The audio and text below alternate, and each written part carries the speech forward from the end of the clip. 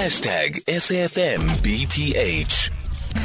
It is now 19 minutes before 4 o'clock, and our focus now is on the judgment that was handed down by the Supreme Court of Appeal a bit earlier on today. I'd love to hear your thoughts on it as well on 0614-104-107. The Supreme Court of Appeal in Bloemfontein says it is up to the Correctional Services Commissioner to determine whether or not the former president should be taken back to prison to serve the remainder of his prison sentence. Earlier on today, the Supreme Court of Appeal upheld a High Court order which declared Zuma's release on medical parole irrational, unlawful and unconstitutional. Mpumelelo, good afternoon, and thank you so much for making time for us. Mpumelelo Zikalala is a legal practitioner. Is that interpretation correct, that the Supreme Court of Appeal is basically saying that it is up for the Correctional Services Commissioner to determine whether or not the former president should go back to prison? Good afternoon, Adrian, and also to the SAFM listeners. With all due respect, I do not think it's correct. If you look at the judgment, 90% of the judgment simply focuses on Mr. Arthur Fraser as a decision maker. That's correct. It's fine. They ought to have done that. However, they seem to have neglected the fact that in this case, the former president is an innocent applicant in this case, and he also has rights that need to be protected at all times. Secondly, let's look at the definition of a person who is detained, which they perfectly stated or quoted. And if you look at the circumstances that surrounded the former president at the time, he still did not have his freedom. So tomorrow that I want to go to Dubai or to the UK or anywhere in the country without the permission of correctional services. So we're still detained. So what you have in essence is that his sentence has now been extended by the decision of the SCA, saying that the decision whether he stays or goes will come back to the commissioner. By mere fact that another individual who was entrusted by the law and the constitution to take a decision took a wrong decision. He cannot be punished for somebody else's sin, and I think it creates very valid grounds for an appeal to the Constitutional Court in terms of saying it can't be that at the end of the day you're going to be punished for a crime or for a wrongful action that you haven't taken. So on that basis, the judgment was half correct and was half incorrect in saying that the former president must then go back to jail. Yeah, because if you look at paragraph 60 of the judgment, it says the effect of setting aside of this declarator is that once the order in this appeal is handed down, Mr. Zuma's position as it was prior to his release on medical parole will be reinstated. In other words, Mr. Zuma in law has not finished serving his sentence. He must return to Escort Correctional Center to do so. Whether the time... Okay, let me pause there. Then I'll deal with the other part of that paragraph.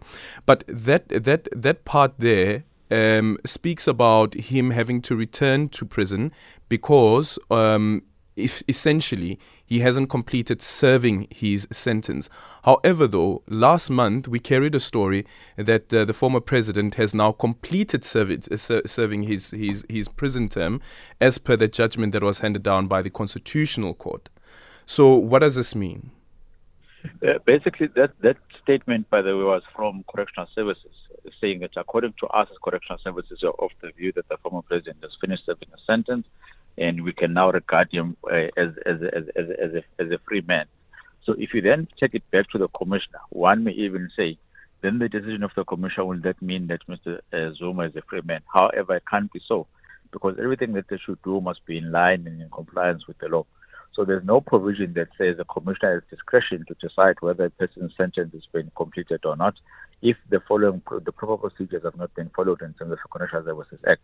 And in most instances, and any time it should be shortened for a person to be incarcerated is either through your normal parole or your medical parole. If those two things are not there, then it means the person time cannot be shortened in terms of him being regarded as a prisoner. Now, if you then take the argument which is taken by the SCA, it would then mean that anyone who is then released on parole is no longer a parolee, is no longer a detainee, is a person who is free and can be able to roam around without any further conditions attached to them. But from the tried law that we've been using all this time, it simply means that anyone who's released on parole is still a detainee and is still a Correctional Services belonging person. Hence why the practitioners will go, or the parole board will go time and again to check whether they're still complying with those conditions or not. It cannot be that it will be taken as if the time spent during your parole cannot be regarded as prison term. It is still prison term, it's just that you are not inside the prison facility. So, when we look, for instance, in civil cases that involved the theft of money and corruption, you'd find like the SIU would say that, sure, this is money that was gotten from an unlawful contract, and therefore the money must then be paid back. But the difference with a criminal case in this particular matter, where you have somebody who had been sentenced, is how do you buy that time back? That's the number one question. And if you look at it in a civil example that you've stated, you are basically saying, return me back to the situation I was in earlier. Even though under those circumstances, the expenses that you've incurred in rendering those services are then taken into consideration. So this is why sometimes we would only go after the profits that you've made and not the operational expenses that you've paid for the particular service that you've provided. In this case, similarly, you are dealing with the person who was detained because his rights or freedom to move, to roam around South Africa were deprived. So it cannot be that you are going to ignore the fact that there's been a certain amount of months in his life in which he wasn't able to decide where he wants to go at a particular point in time.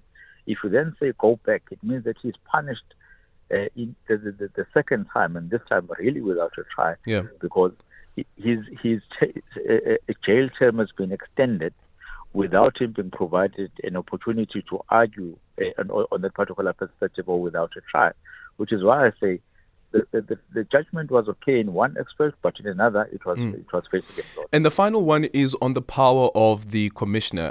Still with paragraph 60 of that judgment, whether the time spent by Mr. Zuma on unlawfully granted medical parole should be taken into account in determining the remaining period of his incarceration is not a matter for this court to decide. It is a matter to be considered by the commissioner.